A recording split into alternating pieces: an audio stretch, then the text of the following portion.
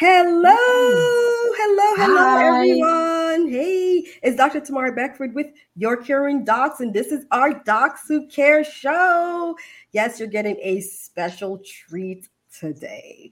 I know you're like, wait a minute. I know. So last week, Dr. Beckford had bronchitis. So this week, we're giving you an extra special amount because we didn't broadcast last week. So you're getting our extra special treat today. Super excited about this, Doc.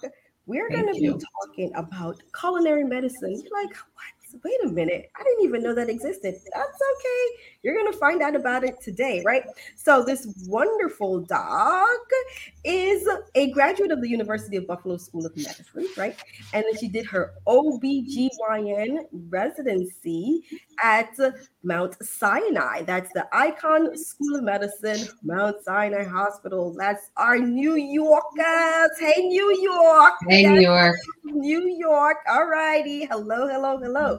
So, our wonderful doc also is certified in culinary medicine, and she aims to use what she has learned to teach her colleagues, right? What she knows so that they can confidently counsel their patients on healthy eating.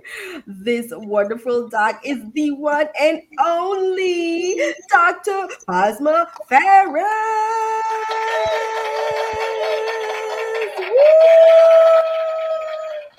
Thank you. Thank you for that amazing introduction. I am so Oh, glad you're feeling better. thank you. You Thank you. Thank sound great. You look great. So, and I'm so glad that I could, yeah, you. that I could be here. I'm really excited about it. Oh, I'm excited too. I am excited. I'm excited to find out all about this because I think your story is fascinating. Thank So, you. we are about to dig right in, right? All right. So, Yep.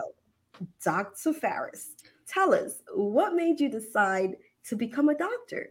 Bring us back. So I think I was 6, probably the first time that's a very common story amongst those physicians. I was 6 when I first wanted to become a doctor, but then Mhm. I wanted to be a whole lot of different things in between. I wanted to be a dancer Oh. and a lawyer and, a whole bunch of different things. And I didn't become a doctor initially, actually. So when Ah, I went to college, I actually did not want to be a doctor. So by the time I got to that interesting. decision making point, I was not interested in becoming a physician. But I always I was good at science and I Mhm. loved biology. And I went to University of California at Berkeley, where they have an amazing nutrition department. Yeah. And I took my first nutrition class and I was just, hooked on I was just hooked on it. And so Yes. I didn't take that.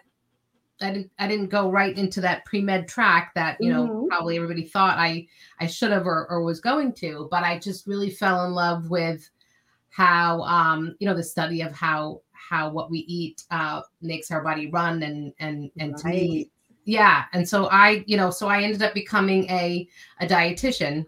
Ah. I majored in nutrition and I took the dietetics program. And then I don't, is this where we're going? Because I could just get into my whole Oh story if yeah, this go is where you ahead. want I to want to go. Okay. know. Inquiring minds want to know because I'm like, oh, so you became a dietitian? Like, how Yes. did we move from dietitian to doctor? So go ahead, tell Yeah. me. So you're So you're I the became big a dietitian. fancy Yeah. So I dietitian. moved back to New York Uh-huh. after graduating college. So I Mhm. grew up in the New York area and I went to California for college and I Mm. came back to New York and applied to different dietetic internship programs. So to become a Mhm. dietetic intern, you have to do an internship and take an exam. So Mhm. I did the program at Brooklyn College Mhm. in combination with a master's degree. So I did the master's degree and the Mhm. dietetic internship, and I became a registered dietitian. And that was how I started my career in healthcare, is by working as a registered dietitian. Mhm. Love it. So now you're a fancy dietitian. Are you working in the hospitals at this time? So You're I part was of the working, team? yes, I worked as an outpatient dietitian, which Okay. also was, I mean, maybe you'll notice there's a theme. I don't always do exactly what I'm supposed to do. At the time, you sort of were supposed to pay your dues a little bit by working as an inpatient dietitian Mhm. and not just going to outpatient. And those jobs Usually they were looking for somebody with a little bit more experience, but I just knew that was not what I wanted to do. I wanted to be an outpatient dietitian from the get-go. And so I went out and found myself a job, and that's what I did. And so I worked in a small community hospital in Brooklyn, as well as a bunch of their satellite family health centers. So I would go to a different family health center every day and see adults and children as a dietitian in all those different sites around the city. So then when did you like, I think I want to go to medical school? Because I have my job, you've worked towards this and now you're doing what you want to do. Yep. And then you're like, you know what? I am going to add some more years of learning and training to my life. Yeah. I'm going to go back to school and do some more of this. Yeah. So not long after I started working, I felt like I enjoyed what I was doing, but I felt like it was a little bit routine. I was a little bit bored, to be honest. And because I just felt like I was repeating myself over and over again. And I just thought to myself, I stared down a long career and knew that this was not what I wanted to be doing forever. And so where I was, I had to think about, well, what are my options now? I've done this, right? I've made this decision and I've already gotten to this. So where can I pivot from here? And so the options really were, did I want to go into more of a management role? Did I want to go into public health? Did I want to go back and get a PhD? Or did I want to go to medical school? Because I saw some, people around me who, I was working with a lot of residents, and I thought, I could do what they're doing. I could do that.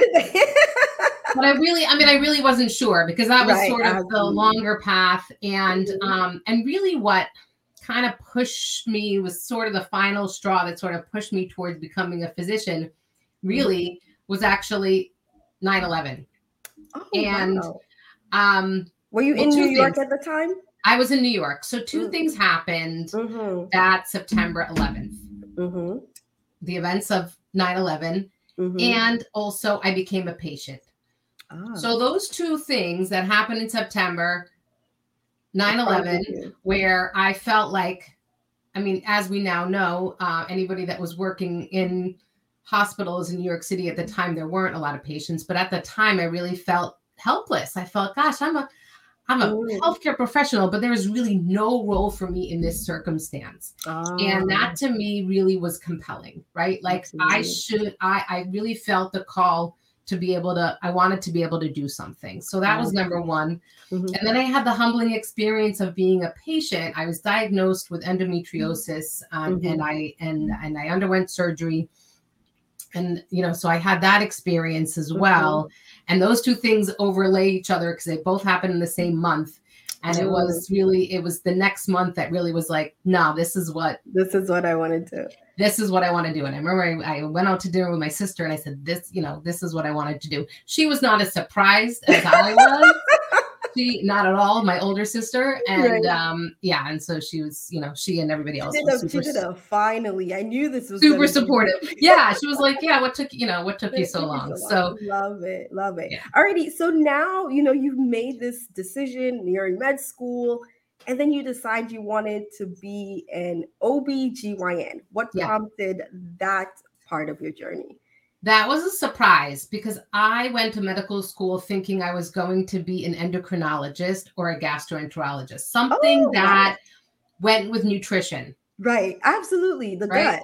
Those are the people that I worked with, or pediatrician maybe, because I was before I went to medical school, I put together a whole program for for children who were overweight. And so that was sort of what I was not interested in OB/GYN at all, especially because of my experience as, a patient. I was like not really impressed with my own gynecologic situation. So that was not my goal at all.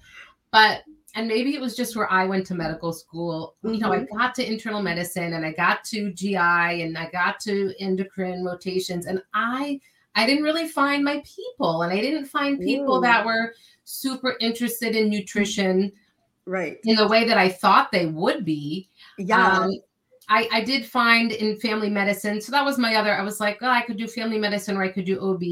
But because I never actually considered that I had an interest or an aptitude for surgery, which was a surprise. wow So and I also found that like I really had a connection with the patients and I was able to use my other skills. I would go to the high risk clinic and talk to the women with gestational diabetes, all day long. And I felt that they, as a group, as a population, were really interested and really motivated and receptive. And I was like, oh, this is someplace I really can have an impact. Wow. And I also just love the variety because remember, I don't like to be bored, right? And so yes, boredom, I'm out of this specialty. Exactly. Boredom often is my motivator.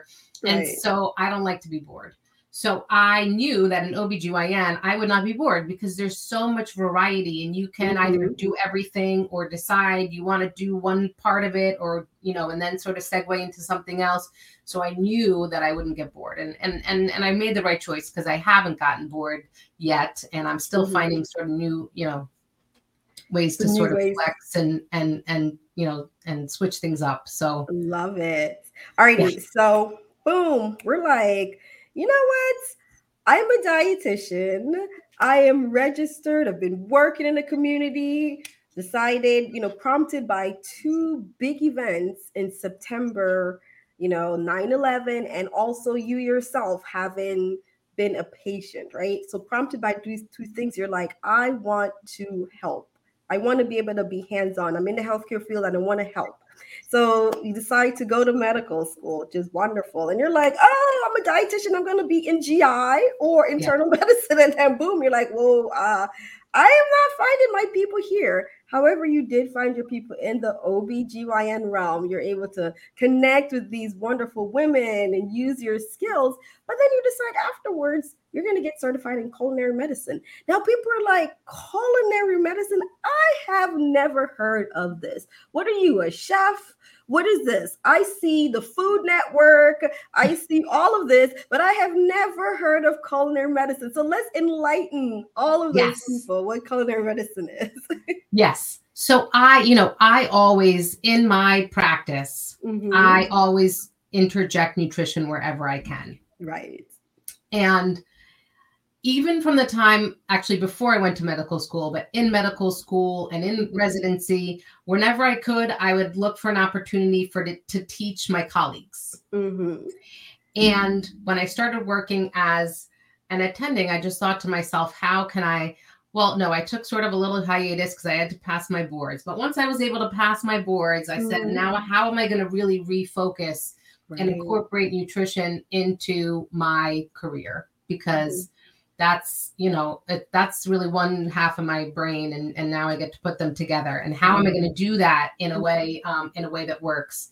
And because it doesn't seem as natural as, you and I were talking before the show that it seems to be there are people in primary care or that are doing some of this work. And so I looked into the different specialty boards. Now there's the obesity medicine group and there's lifestyle medicine, but I found culinary medicine, and it's not a board, it's a certification. It's actually a 2-year-long program that you go through, and you have to get 60 credits through a combination of hands-on culinary training. So in the kitchen with chefs, with dietitians, as well as didactic training. And there is an exam that you have to pass to be certified. Wow. And the reason I chose culinary medicine versus one of the other specialty boards was that it really truly is about 100% about nutrition. And it really promotes the science of nutrition in a really, and I find in a deeper way. And nutrition, not in nutrients and supplements, food, really using food and helping people to individualize their care plans based on where they are. And that's really what, I mean, that's my approach anyway. That's my approach to health, and that's my approach to nutrition.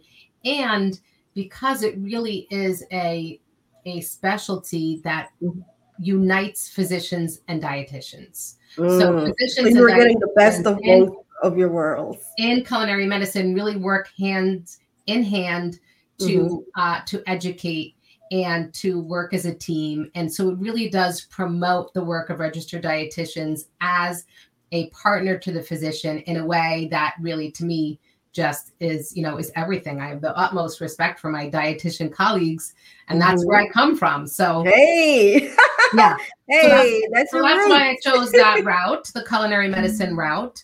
And then I just had, then I had to think, well, what do I want to do with it beyond that I feel that can make the largest impact? Wonderful. And so I'm all about making impact. Big, yeah, exactly. We know you. If it's one thing that we know about Dr. Farris so far, impact, and she refuses to be bored. Yes. So impact, I want to make an impact. I refuse to be bored. And so I'm going to take a deep breath. Just take a sip of water for a second. That's fine. That's fine. So while you're sipping, one of the things that we want to know, right? So you've done, and you're now using those skill sets, your dietary skill sets, your OBGYN skill sets, and also we'll add culinary medicine, because it's now those are 3 parts that's the whole right now is the Dr. Farris that we're seeing.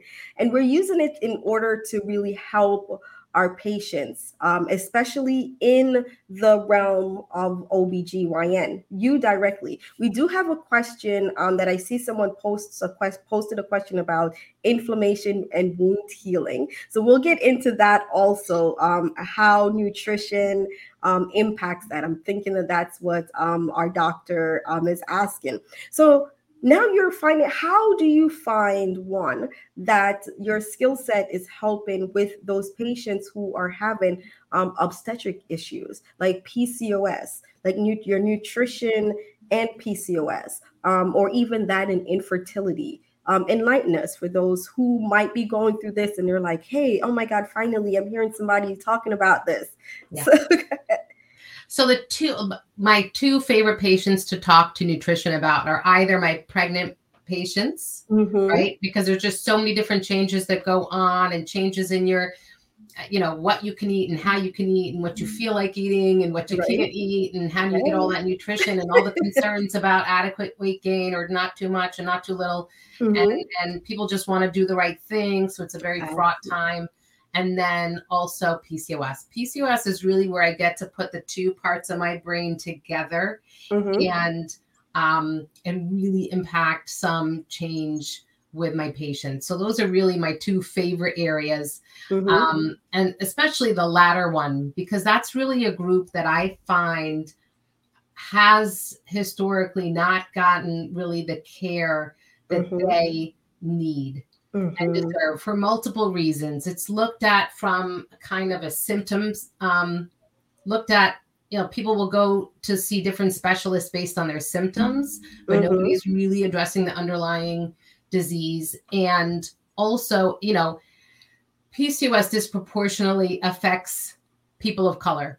And oftentimes these are the same people who are not getting the greatest care or the care that they deserve. And so by the time I see them, I really feel like we're playing catch up, and there's a lot of frustration and kind of years of like undermanagement that I feel that I need to, address and help.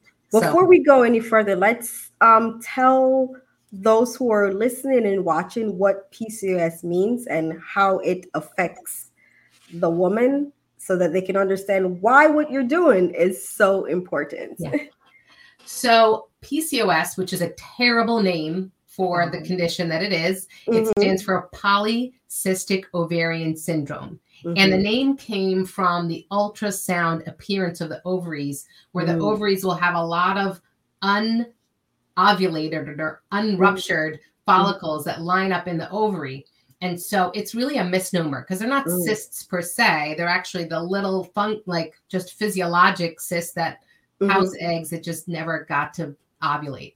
And so, and not everybody who has PCOS has polycystic ovaries per se on ultrasound. And so it's really kind of a terrible name for the disease that it is. And it's a chronic medical condition that is characterized by both a failure to ovulate regularly and elevated levels of androgens. Androgens are some of our hormones that tend to produce some more masculine symptoms and characteristics. Right. And so a lot of the, people will go first sometimes to their dermatologist, right? Or they'll maybe not be seen until they go to see a reproductive endocrinologist because they're trying to get pregnant. And so people will be seen kind of by different specialists who are managing a symptom and not really managing the underlying disease. And I think a lot of it is people are not getting education on what their condition is. And my concern is these are people who need long-term care because it is a chronic medical condition that has long-term implications that, a dermatologist that's just not what they do. They're not going to do that long-term management. Even a reproductive endocrinologist beyond, for most reproductive endocrinologists, people are going to them because they're trying to get pregnant and they're not going to do that longitudinal care. So that's why I'm so passionate about it because it is a chronic disease and I have those relationships with my patients. So that's really what how are you able to help by using nutrition to help with those ladies who suffer from PCOS? My approach, and this is what I teach my colleagues, and I'll talk about that in a second, is really you cannot guide somebody towards better nutrition or better health if you don't know where they're starting from. And this is my biggest pet peeve of all. People ask me, what is the best diet for this? What is the best diet for that?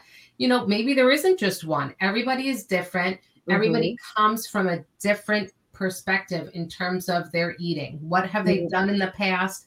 What are they doing now? What is their cultural background that's impacting their food choices? And you cannot. So that's my number one. You cannot tell somebody what to eat if you don't know what they're already eating. Right. So that's number one. So that's really, where do we start? What have we done in the past? What has worked for you in the past? Where have you gotten hung up? Let's go through a whole history in terms of what medications have you used in the past? Why have you, why did you succeed with that? Why was that a failure for you? What did you not like about it?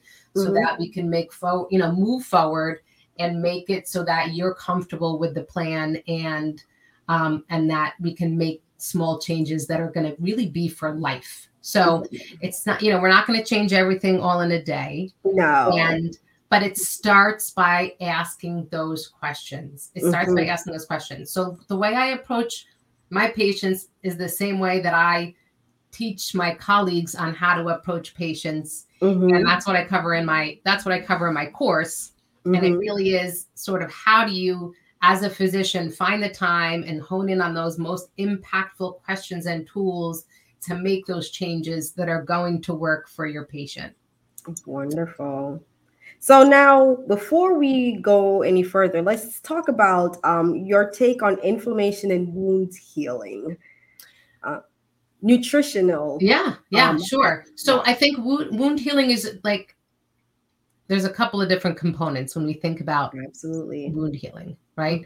And so if we're talking about inflammation, there's acute inflammation, which is helpful for our bodies. That's our body's immune system responding to an injury. So whether that's a wound because of trauma, a wound because of chronic surgery, for example. So there's acute inflammation that's helpful. Right. And that's important for the early stage of wound healing, that if we work too hard to minimize inflammation in that early stage of healing, we may actually end up with poor healing. Absolutely. And I don't think that people realize that part. Yeah. Because I think our take is like, inflammation is bad. Suppress inflammation at all costs. It's like, no. No, so that exactly, right? Inflammation is no, inflammation is actually what makes our immune system so swift and so efficient. But we call that acute inflammation. And you need that in the early stage of wound healing. That's what's recruiting all of your white blood cells to the site. It's laying down the collagen. It's helping you to create new tissue. So we don't want to suppress inflammation in the very early stages of healing. So that's why, you know, anybody that needs to be on steroids, for example, we know steroids can interfere with wound healing. Anybody that needs to take a lot of anti-inflammatory drugs, that can interfere with wound healing. But it's the chronic inflammation that also can influence wound healing in a negative way. And what chronic inflammation is, it's when our immune system doesn't shut off after it's done its job. And that can result in excessive scarring. That can result in just sort of like poor cosmetic appearance of wounds, etc. And that is from chronic inflammation. And so chronic, when we talk about nutrition and anti-inflammatory diets, which I love to talk about, but that really is addressing chronic inflammation and not acute inflammation. Oh, wow. So this person is also saying that, you know, insulin resistance is usually not addressed in wound healing. And, you know, that's something that they feel really helps. So, and I think the insulin resistance and diet is obviously, you know, hand in hand, which is something that a lot of people are not recognizing. And there are a few that are just starting to say like, wow, this might be, you know, one of the causes. So insulin resistance, if you are, or, you know, have the ability to be like this person here, I am not, but I know that I do have the ability to be insulin resistant. You know, I do have to be careful about my nutritional intake, you know, in order to be as healthy as I can for as long as I can, you know, without, you know, venturing into diabetes land. Absolutely. But you're not alone. You know, there's how many million of you know, how many million Americans who have metabolic illness? It's something like 70%. If you count people who are, you know, technically quote unquote obese, a BMI of 30 or more, and then plus all the non-obese people that have some sort of metabolic disease, whether it be prediabetes, hypertension, polycystic ovarian syndrome. These are all fall into the realm of metabolic diseases, and they all have to do with insulin resistance. So that really encompasses most of us. Yes, 70% is a big number. It's an enormous number, right? It's an enormous number, and so we all, I mean.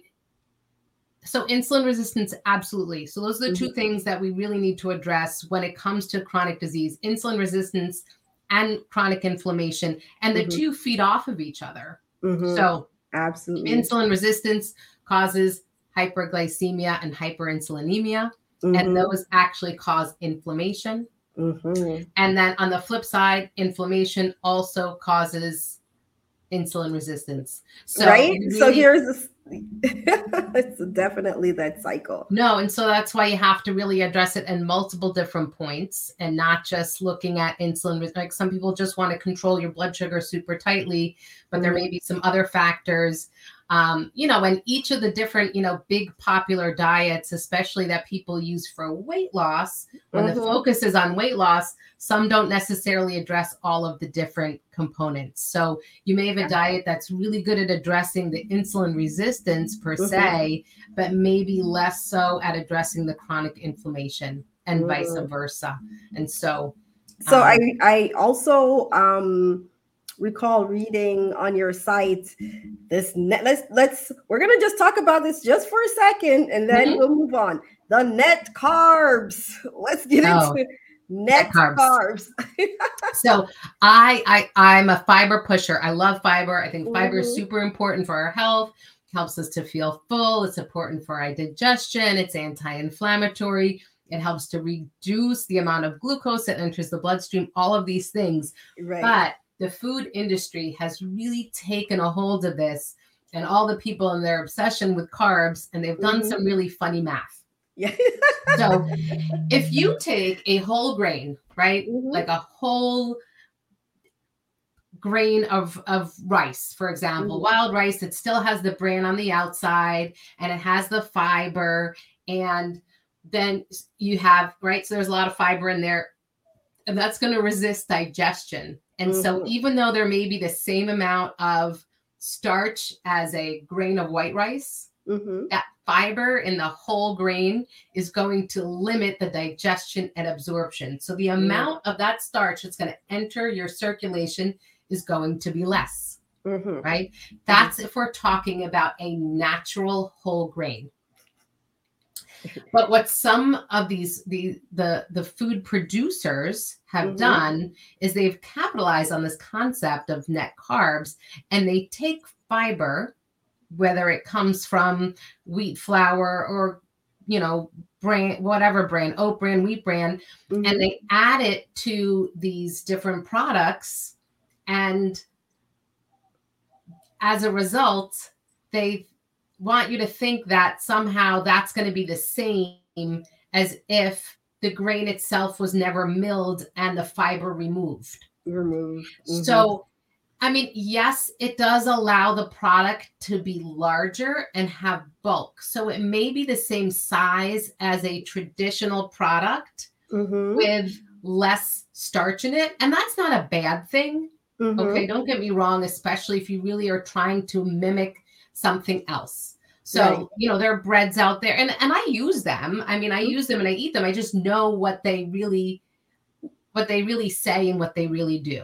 So if you have a tortilla that has this sort of extra fiber, and then you have a regular flour tortilla, one of them is going to have more fiber and maybe less starch in it because that bulk has been added. But it doesn't subtract the carbs away. It doesn't erase them. And the way the labeling is misleading is that it makes you think that by, you know, having this fiber in it and you're subtracting out the fiber, you're left with less carbs. And that's not exactly how it works.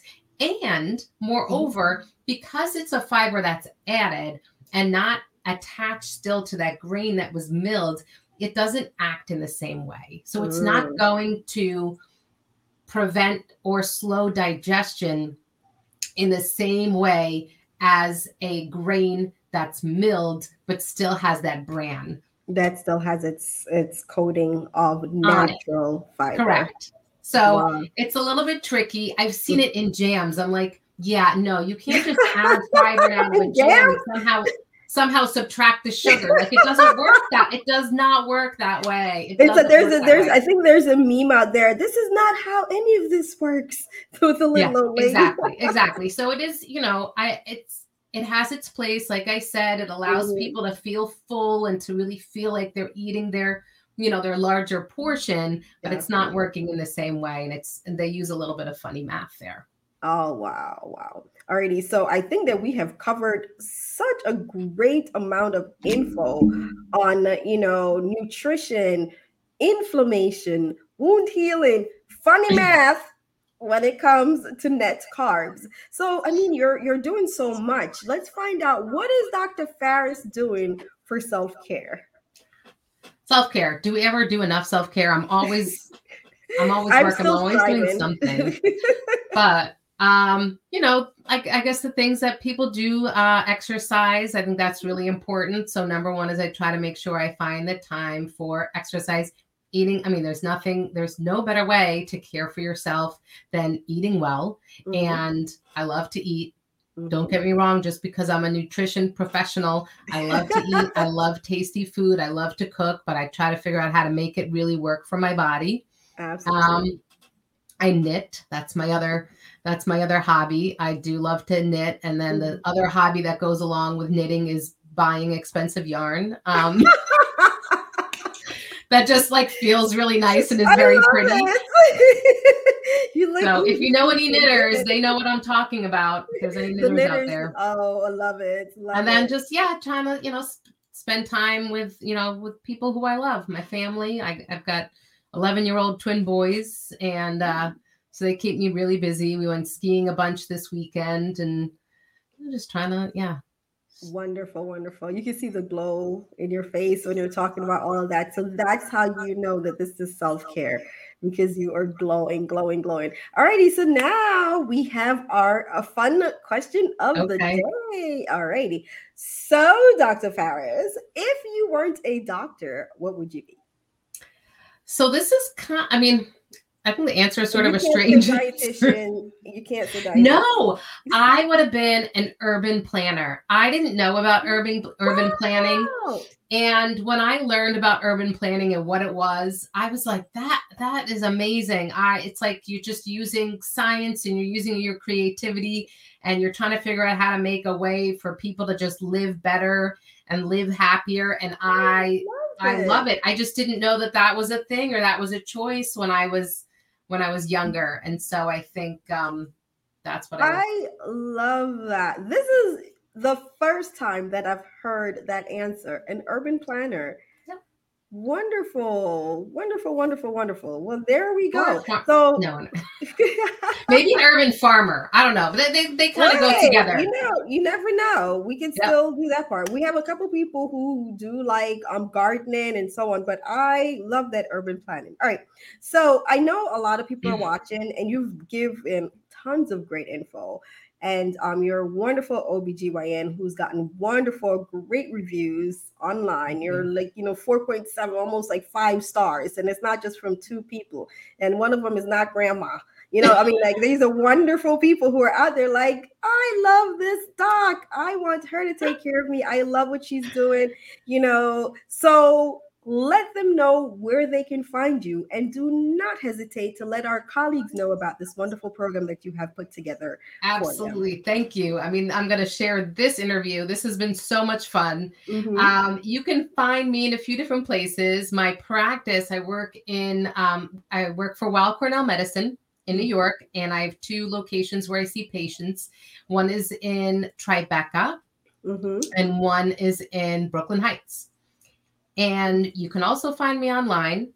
If you could check out my blog, which is on my website, which is basmafaris.com. And there's a link there to find, if you wanted to schedule an appointment with me, you can link through there.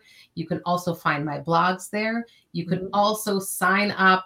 And if you want to get email alerts about my different programs. So I have if you do have PCOS, I have a week-long mini course coming up the end of March, which is entitled Kickstart Your Mediterranean Diet for PCOS. Mm-hmm. And if you are a physician and want to learn a little bit just more about how my brain works and how I approach patients, I have a physician course called Culinary Medicine Basics.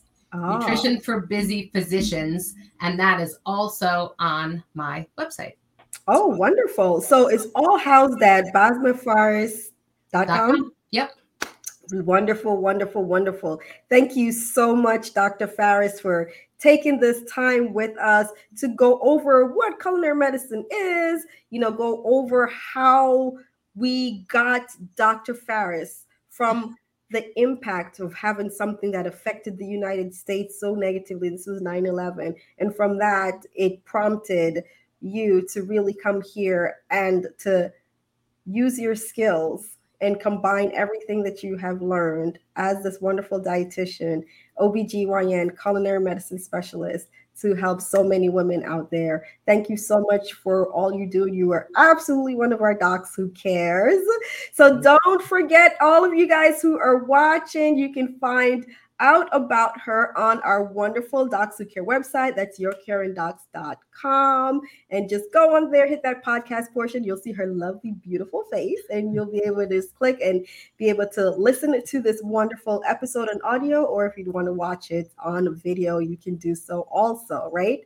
Don't forget to leave her a 5-star review because this information was just absolutely wonderful. Thank you. Wonderful, wonderful info. So leave her a 5-star review on, if you're using any of the Apple products, hey, just go really click, boom, Dr. Faris, boom, wonderful, great info. Lovely, lovely, lovely, doctor. Thank you so much, everyone who's been watching and listening.